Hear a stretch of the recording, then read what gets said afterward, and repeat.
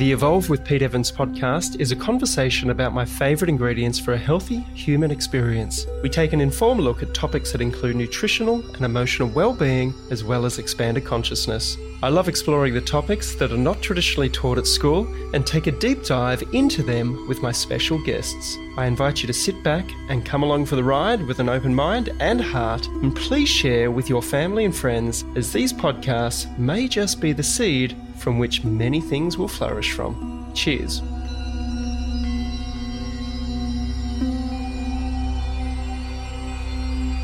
We've been using Waters Co. water filters for the last 10 years, and I wholeheartedly trust my family's health with them. Waters Co., established 1977, have personal and domestic water filters, which turns your ordinary tap water into great tasting, alkaline, ionized mineral water, which removes up to 99.9% of fluoride, heavy metals, chemicals, and bacteria, so you can love your tap water again.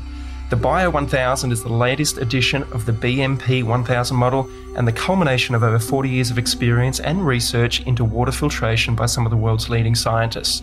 Waters Co. was first to market with natural gravity-fed systems, creating alkaline water way back in 1984, and have continued to lead the market in research and development, setting the benchmark for all other brands to follow. Please go to my webpage, peteevans.com, to learn more and to receive your special discount from my link on the products page. You're going to love it. Dr. Will Cole is a leading functional medicine expert. He consults with people around the world via webcam and locally in Pittsburgh. He specialises in clinically investigating underlying factors of chronic disease and customising health programs for thyroid issues, autoimmune conditions, hormonal dysfunctions, digestive disorders, and brain problems.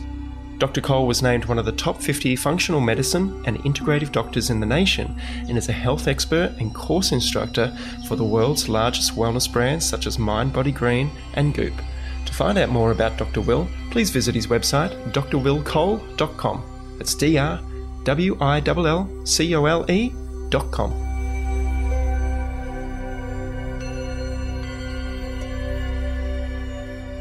Dr. Will Cole, thank you so much for joining us on the podcast today. How are you, my brother? I am doing so good. I'm so excited to be talking with you. Me too. You've been on my radar for quite some time, and it's a privilege and an honor to be able to sit down and have a chat with you over the internet like we're doing at the moment. And congratulations on all the work that you're doing as well. You've got 2 books out at the moment, if that's correct, The Inflammation Spectrum and Ketotarian. And I'd love to explore both of those works with you, because we've never really had anyone on the podcast really dig down into the nitty-gritty about inflammation and what that means. So I'd love for you to start right there and explain, what is inflammation? How does it manifest in our bodies? What are the triggers for it? And let's go from there. Sure, yeah.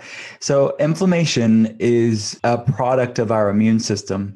It is quite a nebulous term to the layperson. Like, what the heck is it? I know it's not good, but what is it? It's actually not inherently bad. It's needed for human existence. It is quite an important aspect of our immune system. It fights viruses and bacteria, and the human race would not be here without healthy, balanced inflammation levels.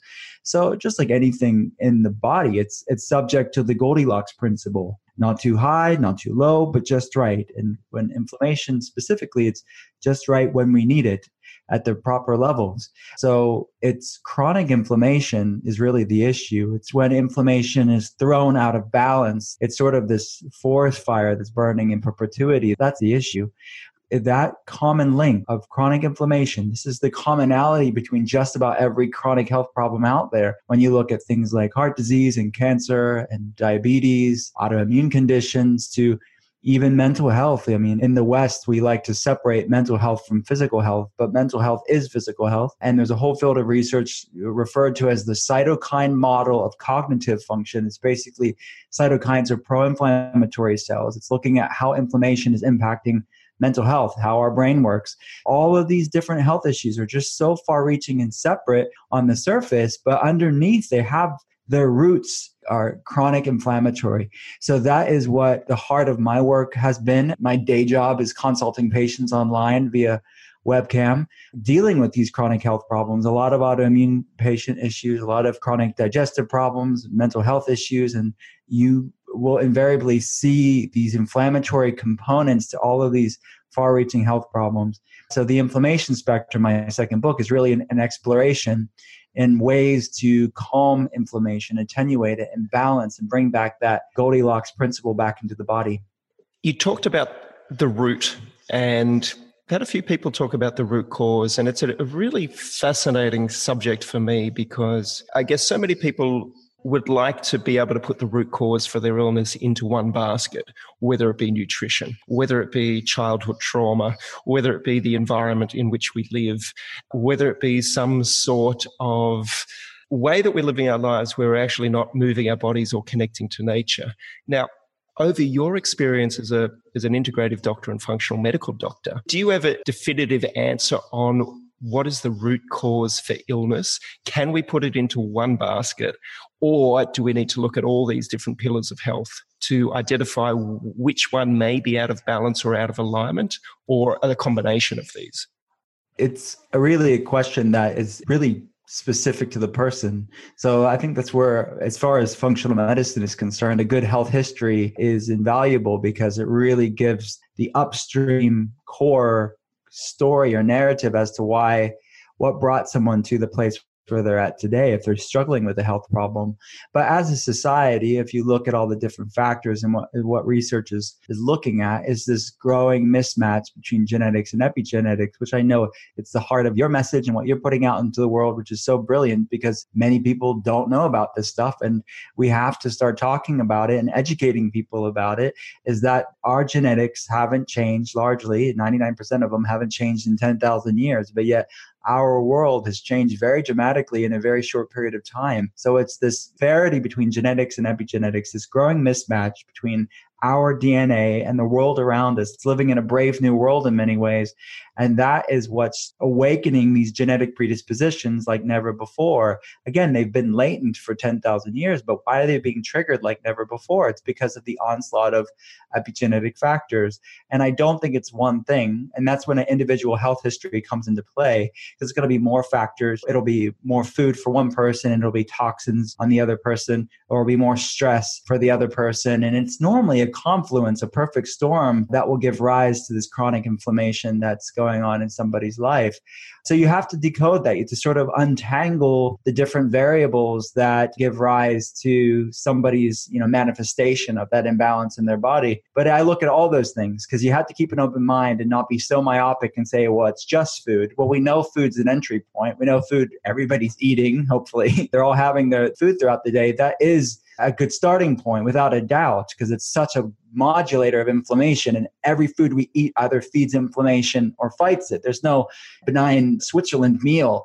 It's doing one thing or the other to our biochemistry, and it's influencing inflammatory cascades. But we can't be so, myopic and say, well, it's just food, because I see so many patients that are eating very brilliantly and clean foods, but they're still struggling with health problems. So you have to look at all these other components of toxins and chronic infections and stress and sleep and all of these other things that are constantly and dynamically influencing inflammation, just as food is as well. Yeah, it's really interesting. I get a lot of comments on social media, and I need to be very careful in how I answer, because people will say, hey, Pete, I've adopted your eating program or profile or whatever, or philosophy, whether it be ketogenic or a paleo version of that, and I still suffer from disease. And I say, well, have you looked at the other aspects of this? Like you said, the toxins, the emotional side, how are you moving your body? How are you actually breathing? Or what is that internal dialogue for yourself, with yourself and with others that you co-inhabit this world with? Have you released these negative belief patterns that you might have inherited from your parents? And I find it fascinating that functional medical doctors or integrative medical doctors are at the forefront of this, where you take a holistic look at all of those factors. And it's no mystery why you're probably the 30th integrative doctor that I've had on the network, whereas I haven't interviewed what you would call a normal GP or a normal doctor. Now, why is it that functional medical practice or integrative doctors seem to still be in the very small percentage of medical professionals out there. And how quickly is it growing? And what are the results that you guys and women are getting as opposed to the current medical system? I think we are still the minority in healthcare because it's the training and the standard model of care. It's the training. Conventional doctors are trained to diagnose the disease and match it with a medication. That's the main driver of the educational model of mainstream conventional medical schools. That's the main reason. But it's growing by leaps and bounds. So we've had a virtual clinic. Like I've been consulting patients online for the past 11 years, and it has changed so dramatically over the past decade plus, where it was seen as, this sort of fringe field of healthcare a decade ago. Now the Cleveland Clinic in the United States has a functional medicine center. Sort of the gold standard in conventional medicine now has a functional medicine center. There are other mainstream hospitals and medical centers throughout the United States and around the world that are now opening functional medicine centers. I mean, they are not doing that flippantly. They're not opening up $1 million functional medicine centers on a whim. They are seeing the evidence and they realize that we need to do something different to see something different. So I think times are changing, albeit slower than I would like and what you would like as well. But we're growing in numbers, and all you have to do is go to one of the Institute for Functional Medicine, IFM, who is trained all the functional medicine doctors at the Cleveland Clinic, who trained myself and my team, and you see a sea of conventionally trained doctors that are then going to IFM and institutions like it to be educated on this, because they are having an awakening on an individual level because they're seeing the failure of the standard model of care when it comes to chronic health problems. And let me be very clear. I mean, we have to differentiate chronic care in the West from crisis care. We have one of the best crisis care systems around the world as far as the United States is concerned, as far as emergency care. If someone, God forbid, gets in a car accident or needs an emergency surgery, there's a place for modern medicine. In functional medicine, we are not anti-conventional medicine, but when you look at chronic healthcare, when you're dealing with things like autoimmune conditions or diabetes or these other chronic health problems, that is where the problem lies. We're spending as a nation, in the US at least, and I'm sure around the West, it's similar numbers. We're spending all this money on healthcare, yet we have very little to show for it. In the United States specifically, we have one of the shortest lifespans of all industrialized nations. We have really high chronic disease rates, yet we spend more than the next 10 top spending countries combined. All the money being spent is not bringing about good statistics as far as chronic healthcare is combined. So that is, I believe, why all these doctors are really having this come to Jesus moment, so to speak, of saying, look, I want to educate myself in functional medicine because I wasn't taught it in school, but I want to teach my patients ways to overcome these health problems, that it's, a growing prescription list, and say, see you in 6 months. And the only thing that's changing is the growing prescription list and chronic health problems. It's not cutting it as a nation. It's bankrupting us, but it's also leading to shorter lifespans and more diseases. I want to go back to your book, The Inflammation Spectrum, about the foods that, as you said before, can fuel the inflammation or fight against it, but in a positive way, because so many people are very confused about what foods they should be eating.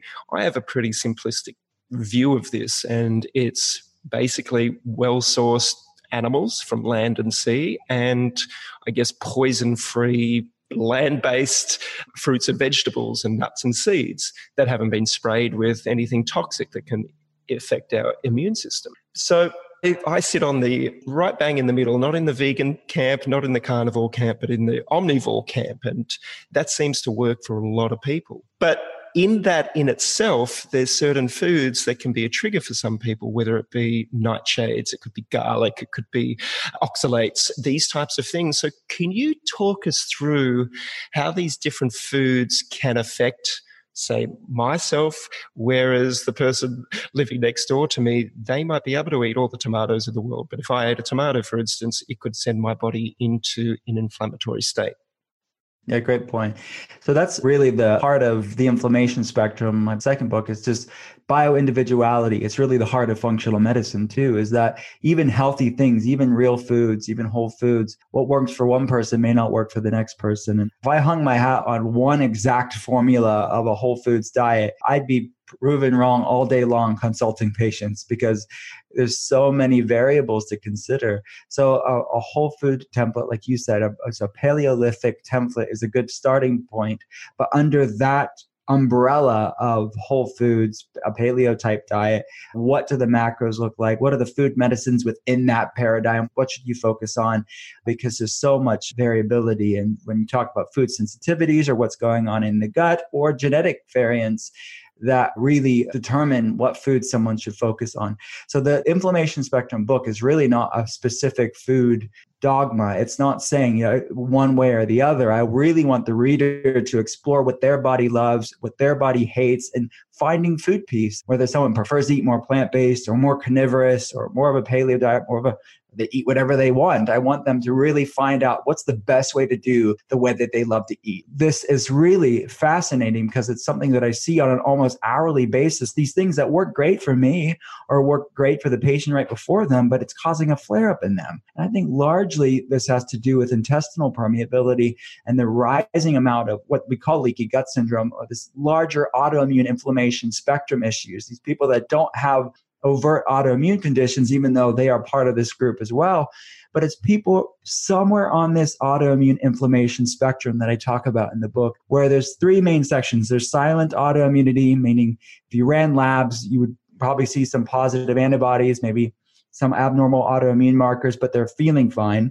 And then stage 2 is autoimmune reactivity, meaning they don't feel good. There's positive autoimmune markers, but they're not bad enough to be a full-blown stage 3, which is the autoimmune disease. But the criteria for diagnosis for those autoimmune diseases are really end-stage problems, meaning you have to have significant destruction of certain parts of your body before mainstream medicine calls it what it is. So for example, autoimmune adrenal disease, you have to have 90% destruction of your adrenal glands before it's labeled as Addison's disease, and 70 to 80% destruction of different parts in your body with things like MS and things like celiac disease. It's on average 4 to 10 years prior to that diagnosis is when things start brewing on that autoimmune inflammation spectrum storm. So that is most of my patients, sadly. So I see this variability amongst the foods because of intestinal permeability or leaky gut syndrome. Anything is fair game when it comes to food reactivities or this sort of something called molecular mimicry. It's sort of the case of mistaken identity when things like dairy protein can pass through the gut barrier and create this inflammatory cascade to dairy. Dairy works for some people, it doesn't work for other people. Or a lot of plant proteins like the lectins and the phytates, they work for some people and then cause reactivities in other people. You mentioned oxalates, same thing. There's so many things to consider. So yes, there are food sensitivity tests out there, but they are not as helpful, I think, for a lot of these nuanced things. When you see all these foods come back positive on these food reactivity labs, it's less to do with the foods and more to do with the intestinal permeability that's causing the overreaction. So what I advocate in the book and for my patients is to work on healing their gut and doing a properly formulated elimination diet approach where we are taking these foods that are more commonly reactive in people for a while, calming things down, and then slowly reintroducing them and going off of them for a while for some people while we start to downregulate this inflammation, start improving immune fortitude and balance so they can start having this resilience again, because people are really lacking in this immune resilience and their body's so volatile and so reactive to so many things. It's like people are having reactions to salads and bloating from salads and inflammation from plant foods. Well, why? It's because the immune system's so overreactive that we need to start emptying the cup, so to speak, because it's overflowing and reacting so much. So in the book, we talk about epigenetic factors and all these variables of cross-reactivity of food reactivities or food sensitivities and the different gut problems like SIBO and histamine intolerance that can cause these different reactions. But then there's the genetic component too. People that have these methylation impairments, people that have the endocannabinoid gene variants, like the people are hearing about CBD oil. Well, the CBD works on the endocannabinoid system, the ECS system in the body, which does a lot of things in the body. One of them is regulates inflammation. And research is pointing to the fact that the gut is rich with these CB1 receptors, these cannabinoid receptors. And people with these specific gene variants are more likely to have these inflammatory problems, more likely to have these lectin sensitivities, these food sensitivities. So we have to look at genetics. We have to look at epigenetics, because some people are more inclined to have these food reactivities over other people. So I keep an open mind. I look at all the different components that make you, and me, and what brought somebody to this point, so we can start to untangle this, start to heal, start to manage what we can manage, to start emptying that cup, so to speak. And we all have different glass sizes. Some people have big glasses, some people have small glasses or mugs, or whatever analogy that we're using here. That mug size is our genetic tolerance to stressors. And what we put in it is all the epigenetic stuff. And some people have a lot of resilience and they can do tons of stuff and they're going to be fine. But a lot of times these people with autoimmune predispositions or somewhere on this autoimmune spectrum, they have very small mugs and they're going to overflow pretty quickly. Well, we can't change our genetics, but we can change what we put in the mug, so to speak. And that's what my job is. Just as a basic sort of foundational principle, when you're talking about the elimination diet, what do you rule out first and foremost and say, let's start with this?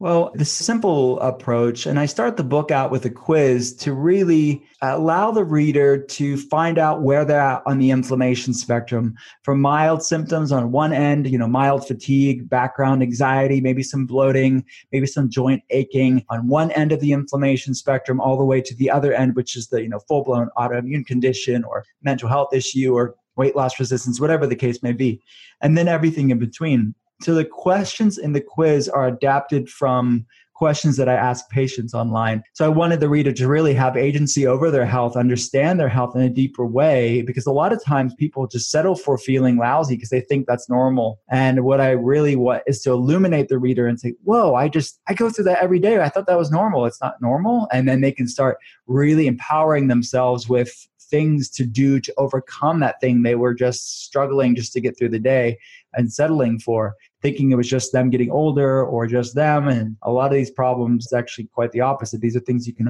overcome and improve as far as digestion and energy levels or these other chronic inflammatory problems.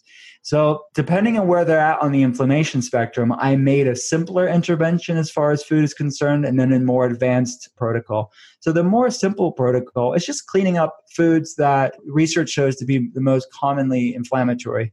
So those are things like added sugar, grains, which turn into sugar, plus the grain proteins are problematic, things like gluten and other lectins, high omega-6 oils, canola oil, vegetable oil, things like that, and dairy. And then we have the conversations about the different types of dairy, A1, A2, goat versus cow, and same with grains and all the other foods. There's so much nuance that I'm not making blanket statements here, but I want to say, okay, let's calm things down. Research shows these things tend to create inflammation and create intestinal permeability, which will drive systemic inflammation in the body. And we all know we have different tolerances for these things. Some people can have certain various forms, some people can't. So this is about finding out what your body loves, back to that concept of bioindividuality of what works for your body and what doesn't. And then people that scored higher on the quiz, they're going through more things. They're going through more symptoms. I have a more advanced track, and that's the eliminate track, which is the core 4 foods that I just mentioned, plus 4 more. And that adds in nightshades, like you mentioned, that plant group that consists of tomatoes and eggplants and peppers, goji berries, white potatoes. Then we add in nuts and seeds. We're going off of that for a while. Legumes, beans, and eggs. So those are all whole foods. There's nothing inherently wrong. Like you said, I do fine with tomato ketchup. I do fine with nuts and seeds, but I know some of my patients don't. I know some of my colleagues don't. It's about bioindividuality, and we're going off of these for a while, then reintroducing them. And that's sort of the 2 main tracks. Based on someone's inflammation spectrum quiz score, they can find out what their body loves and doesn't love. And then we talk about all the non-food inflammers too, which is definitely the different component of the book, is that we're not just talking about food. We're talking about toxins and stress and social media addiction and social isolation, these things that are also driving inflammation levels up, because it's not just about food. We're also working on eliminating. And then as the book progresses, we're talking about things like oxalates and histamines and salicylates and these other things that some people have to dive into the weeds and get a little bit even more specific based on their specific issues. But I start off simple, and then we lean into the more detailed stuff for the people that need that. When somebody has an autoimmune disease, and people that I've interviewed before talk about, say, gluten and dairy being quite problematic. So your goal, from my understanding and from other functional medical doctors, is to heal the gut or get it into a position of non-permeability, so things don't pass through that shouldn't be passing through. Once that occurs, how long does that take? Is it a 6-month protocol? Is it a year protocol? Is it a couple of years? Is it a week? How long does this take to heal the gut? How do people know when it is healed? And then say something like gluten or dairy for these people that was very problematic. Can they reintroduce that, or do you recommend that it just stays out of their diet for good? So there's studies to show, I point to a few of them in the book, that the microbiome is going to start changing pretty quickly with dietary changes. I mean, you can measure improvements in the gastrointestinal system, in the microbiome over a course of weeks. But that's not meaning that the person's health is completely reversed or optimized. So while you could see improvement, which is good, and those labs that we're measuring are a reflection of why somebody feels the way that they do, people can start feeling better pretty quickly within weeks. But the long-term trajectory, especially for people that are higher, that are more progressed on the inflammation spectrum, there's evidence to point that it's going to take 1.5 to 2 years for most people that are dealing with autoimmune issues and other things that are linked to these chronic leaky gut syndrome problems, where there is a triggered genetic predisposition or this inflammatory cascade, this autoimmune component that's going on. It's going to take longer for someone to really downregulate an out of control immune system where there's a lack of T regulatory cells, which is basically the immune balancing mechanism in the body that's lacking in a lot of these people that have these runaway inflammatory problems. So that's what I've seen. I've seen studies that point to that. That's actually right around that same marker that I find clinically too, is about 1.5 to 2 years, where most people get to their place of they're close to optimal function or they're at optimal function. For most people, like somewhere between a 70%, like someone saying, hey, I'm about 70% better than I used to be, to 100% better than I used to be, somewhere in that upper bracket of improvement.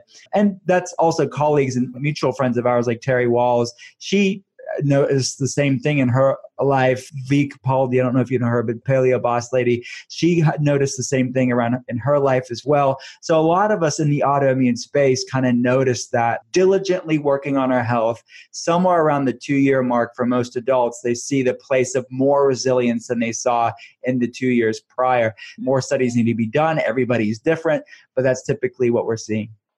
So a couple of years ago, I had the great pleasure of having Professor Alessio Fasano over at our house with David Perlmutter for dinner. And he's the famous gastroenterologist. And obviously Perlmutter is the neurologist. And Alessio was saying that potentially by having a bite of gluten, a mouthful of gluten, it can affect the system for up to 6 months, possibly even a year.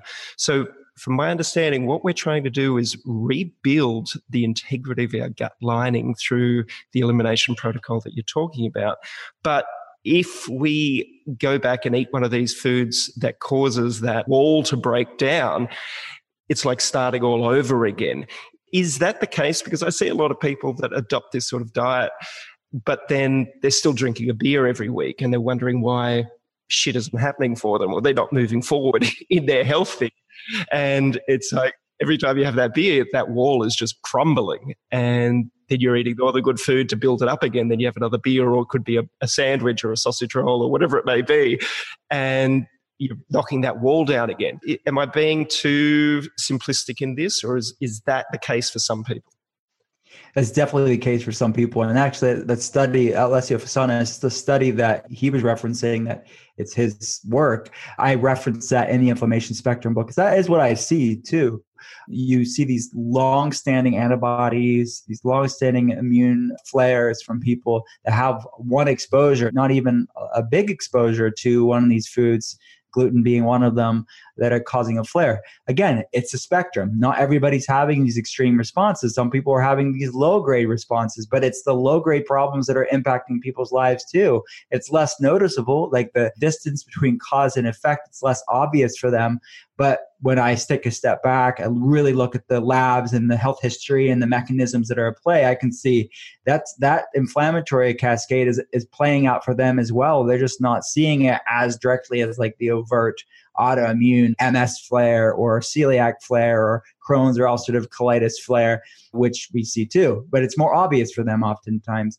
But it's this inflammation spectrum. Anybody, no matter where you're at on the inflammation spectrum, these laws apply to them. This is definitely the case. I've heard it said once when it comes to things like gluten or things like that are going to cause reactions in people, being like mostly gluten-free is like saying you're mostly pregnant. It's not a thing. You're either pregnant or you're not pregnant. I see people holding on to these little things and they think, well, it's still under that paradigm of dieting. And they think, well, that's really the name of the game. It's really not when it comes to an immune response. You need to give your body a full break from these things if it's overreacting to see the changes that you're wanting to see. I had a guest on recently, Dr. Thomas Cohen, and this is a very controversial topic, but he believes that vaccines can be an instigator or a catalyst for a lot of these autoimmune diseases that are happening, as well as other people that I've spoken to say that antibiotic use could be a trigger for gut permeability. Other people say EMF exposure can be a trigger for certain gut permeability as well as the glyphosate that we're spraying on the foods. That can also be a low-level antibiotic that we're putting into our body and a poison that seems to break down our gut lining.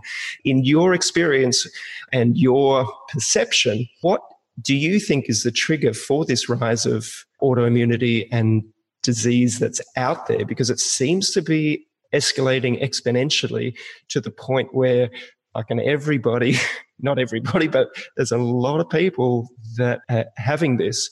And a very controversial thing that I've never brought up before, but from some of the reading that I've done, if you are a parent and you're going to reproduce and you have an autoimmune disease, chances are that your child will have a compromised gut flora or gut permeability already just from the parent that has the autoimmune disease. So that child is already on the back foot when it comes into this life. So, I mean, these are very controversial things that I'm saying here. They're things I've read and things that I've heard, and you seem to be a very level-headed person. So I would love to get your take on all of this. Obviously, I think a lot of this, there's emerging science and needs to be more studies done, more unbiased, well-formulated studies to really understand the nuances of all of this. And I think anecdotally, you'd have to have your head in the sand to not look around and say that something's going on here. I mean, this is impacting autoimmune conditions at large are growing by leaps and bounds. And better diagnostics is a part of that, like we understand it more, but that does not explain the full breadth of what's going on here. Nobody out there would say we're only seeing a rise of autoimmune conditions because of better diagnostics. Not even the most one end of, the research world would even say that. We know these things are growing. Why is the question. So the best analogy that I have is that glass analogy. I think a lot of these people have these gene variants that make them have these smaller mugs, so to speak, and they're overflowing pretty quickly. So I don't think it's just one thing. There could be something that can be the tipping point, that could be the straw that broke the camel's back for sure, but it's not just one thing. So we have to look at food supply. We have to look at the mineral depletion of our soil and the toxins and the things that are sprayed on our food. We have to look at the amount of certain foods that people are having that our genetics are not adapted to over. Again, I haven't changed in 10,000 years, but yet the modern Western diet has changed very dramatically over a very short period of time. We have to look at all the things that we are putting on our body, like skin products that are largely unregulated, that our body largely absorbs. People have to remember that our skin's our largest organ, and these things are really unregulated. And at least in the United States, things that are not legal in other states, people are using them on a daily basis as far as beauty products are concerned, as far as cleaning products are concerned. And then in the United States, you look at things like Flint, Michigan, with the water supply, with the toxicity that's going on there. That's not just a Flint, Michigan problem. This is happening around the world as far as contamination. So I think it's really a confluence of factors. I don't think it's one thing. But you talk to certain people and they know, hey, it was this one thing for me. Well, that probably was the tipping point. That was something that triggered that genetic predisposition, but it probably wasn't the only thing. It didn't happen in a vacuum. It probably was a combination of things that brought about that tipping point. So it's not one thing, it's a lot of different things, but we need to keep an open mind and say, okay, look at all these variables, really what's going on. And we can't live in a bubble. We can't just be avoidant of everything. We have to do the best we can with the access we have, with the budget we have, to start to emptying that mug, so to speak, to not have it overflowing anymore. Let's talk about ketotarian for a minute. I've been following a ketogenic diet / paleo for the last 8 years, and so have my children, and so has all of my family, including my mum, my wife, and it's been amazing. It's all I can say is it's amazing. And I'm 46 years of age now, and I'm having the best time of my life doing activities that I never thought I'd be able to do from 10 years ago, with the same vitality and mental clarity that I possess now, and I'm empowered by that. I would love for you to talk about ketotarian, because you mentioned that vegans can come along and do this principle, vegetarian, plant-based, people that are more carnivorous. So what is your definition of ketogenic diet, and why did you come up with this book called Ketotarian that allows everybody to put their toe or foot, get fully submerged into this way of life, and why does it work so well for so many people? Yeah, thank you so much. So Ketotarian was really born out of my own personal health experience, and then consulting patients online and seeing, I think, the amazing benefits of the ketogenic diet, as well as the potential pitfalls of it. And it really is an amalgamation between the best of being plant-based and the best of being keto adapted. But in short, for people that don't know, the ketogenic diet, it's ketogenic, it's burning fat for fuel, and it's getting the body in the state of nutritional ketosis, which is a natural state that our body has, that humans would have been in times of ketosis for the majority of human history. And again, from an ancestral health perspective, which is kind of where I come from, it is getting our body in more in alignment with what our genetics are adapted to as much as we can. And I think that ketosis is something that I use for my patients, for myself, to gain metabolic flexibility. So people are always in this sugar burning mode. They're burning, they're having sugar for food. They're having things that break down into sugar, like carbs and grains and things like that. And that's sort of like kindling on the fire. And you get kindling, you keep putting more kindling on the fire to maintain that flame throughout the day. Or you're going to get hangry and irritable and be on a blood sugar roller coaster. You have to maintain that kindling flame. The alternative from a metabolic standpoint is burning fat for fuel. And that's what the ketogenic diet is. It's like a log on the fire. It's more slow burning. It'll be sustainable. It'll put you through the day more sustainably. So that's what ketosis is. And the way that I advocate for ketosis in Ketotarian is to use ketosis as a form to gain metabolic flexibility, to burn fat for fuel, to get the log on the fire. But then when you want kindling for your day, you can have that as well from clean, healthy sources. So I don't think that everybody has to be in ketosis all day, every day. I myself do more of a cyclical ketotarian approach where I've gained metabolic flexibility. And the way that I advocate it for in ketotarian is go 8 weeks at least, mostly plant-based keto, a clean ketogenic diet, get that metabolic flexibility, get the benefits of ketosis, the fat burning, the anti-inflammatory benefits, the brain cognitive improvements, the all of these great things that research is pointing. But then from there, you can find your bio-individuality, just like I mentioned with the inflammation spectrum, what works for your body. So I like a cyclical ketogenic approach. Some people do better staying in ketosis. Some people do better doing it around their ovulation, around their period for women out there. And some people do it seasonally from an ancestral health perspective. A seasonal ketotarian approach or ketogenic approach could work well for people too. During the summer, having more fresh fruits and tubers and things like that. And during the winter months, they'd be in more ketosis. So there's so many ways to use this amazing tool of ketosis, but you have to gain metabolic flexibility first. And most people don't have. They're very metabolically inflexible. They're metabolically rigid, only in sugar burning mode. So you have to gain the flexibility first. And from there, you can find your sweet spot of how to use this amazing tool of ketosis. So what ketotarian is vegan keto, vegetarian keto, and pescatarian keto, or wild caught fish, fresh seafood. So I wrote it for 3 different reasons. One is to show the plant-based world, look, this is a way more sustainable, sound way to be more plant-based because you're getting metabolic flexibility, you're tapping into the wondrous benefits of ketosis, you're doing a plant-based diet in a clean way. And I also wrote it for the ketogenic community, which largely can turn into sort of this obsessive, like high ketones at all costs, and they're become afraid of vegetables or anything that could even in theory decrease their ketones. And I have this conversation about fiber and not being fearful of fiber for most people and net carbs and this conversation of that. And I wanted to give them some more fresh food and not just bacon and butter all day. To like, here's a way to do the ketogenic diet in a clean way, in my opinion. And then I wrote it for the disillusioned layperson that's like, well, how the heck do I do this? And I wanted their entry point to come from a clean way. So all of Ketotarian's recipes, there's like over 80 recipes in the book. They're all paleo. They're all whole foods based, but they are really, in my opinion, a clean way to do this diet. I love it. I mean, that's how we live as cyclical, and it can be seasonal. Like right now, it's summertime here in Australia, and if you come into our kitchen, we have bowls of fruit, beautiful tropical organic fruit, just layered on the bench. And Love it. But if you came to our house in winter, there'd be hardly any fruit in there. You know, we might have some apples or something like that, something very, very basic that's growing locally at that time. But now, because it's so warm, yeah, I love that sugar that comes from this beautiful ripe fruit that it grows in this area.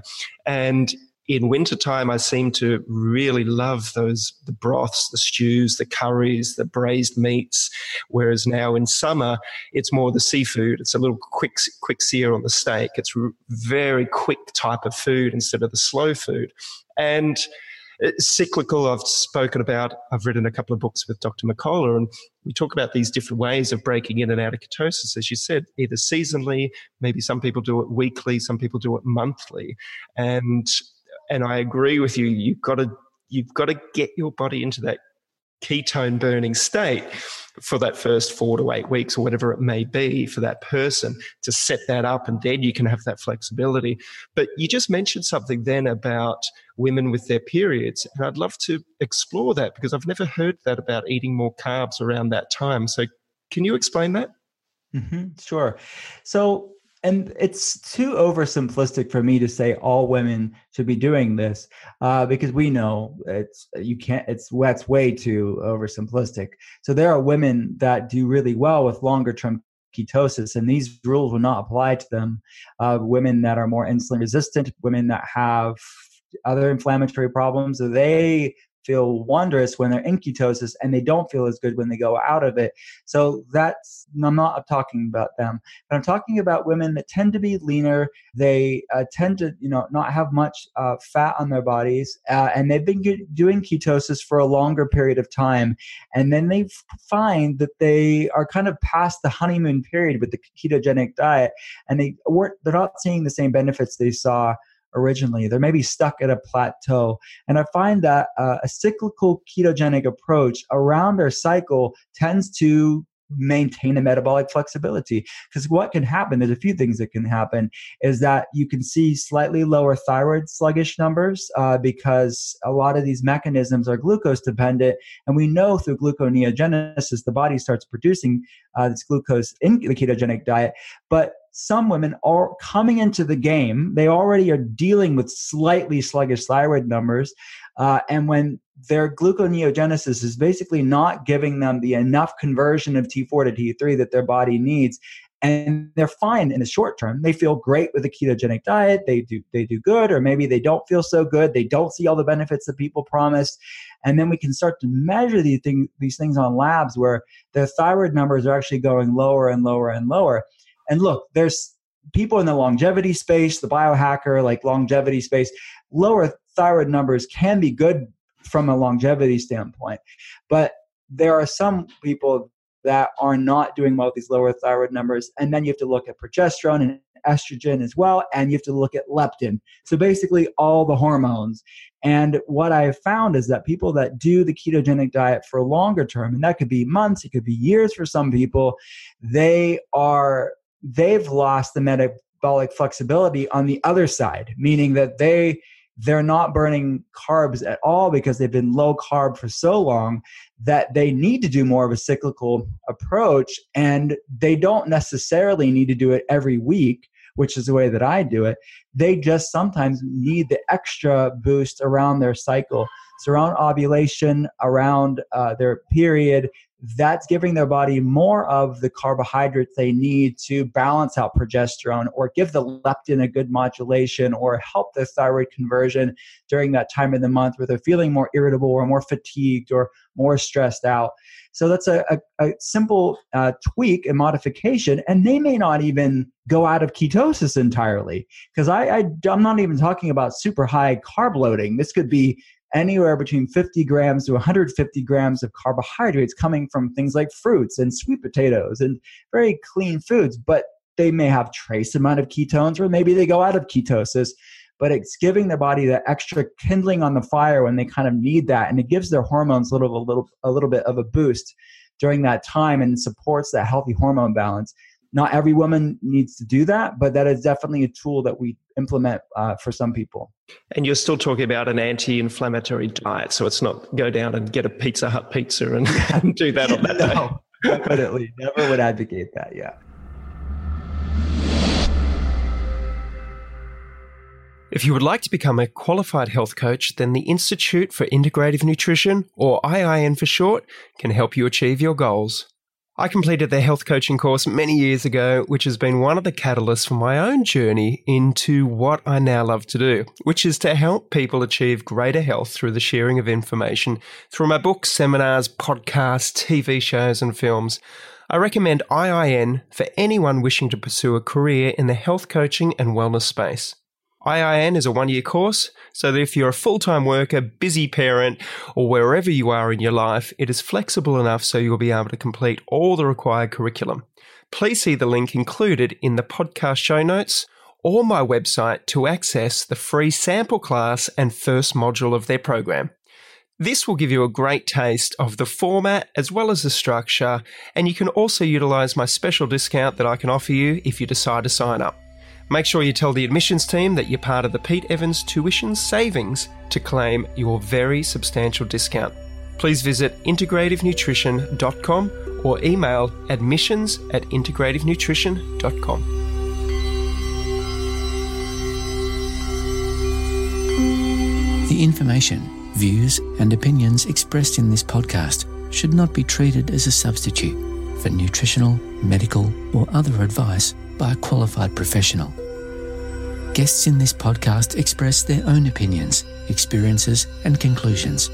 Nothing in this podcast should be used to diagnose, treat, cure, or prevent any medical condition. Neither Pete Evans nor any sponsor endorse any views, opinions, or conclusions expressed or shared in this podcast.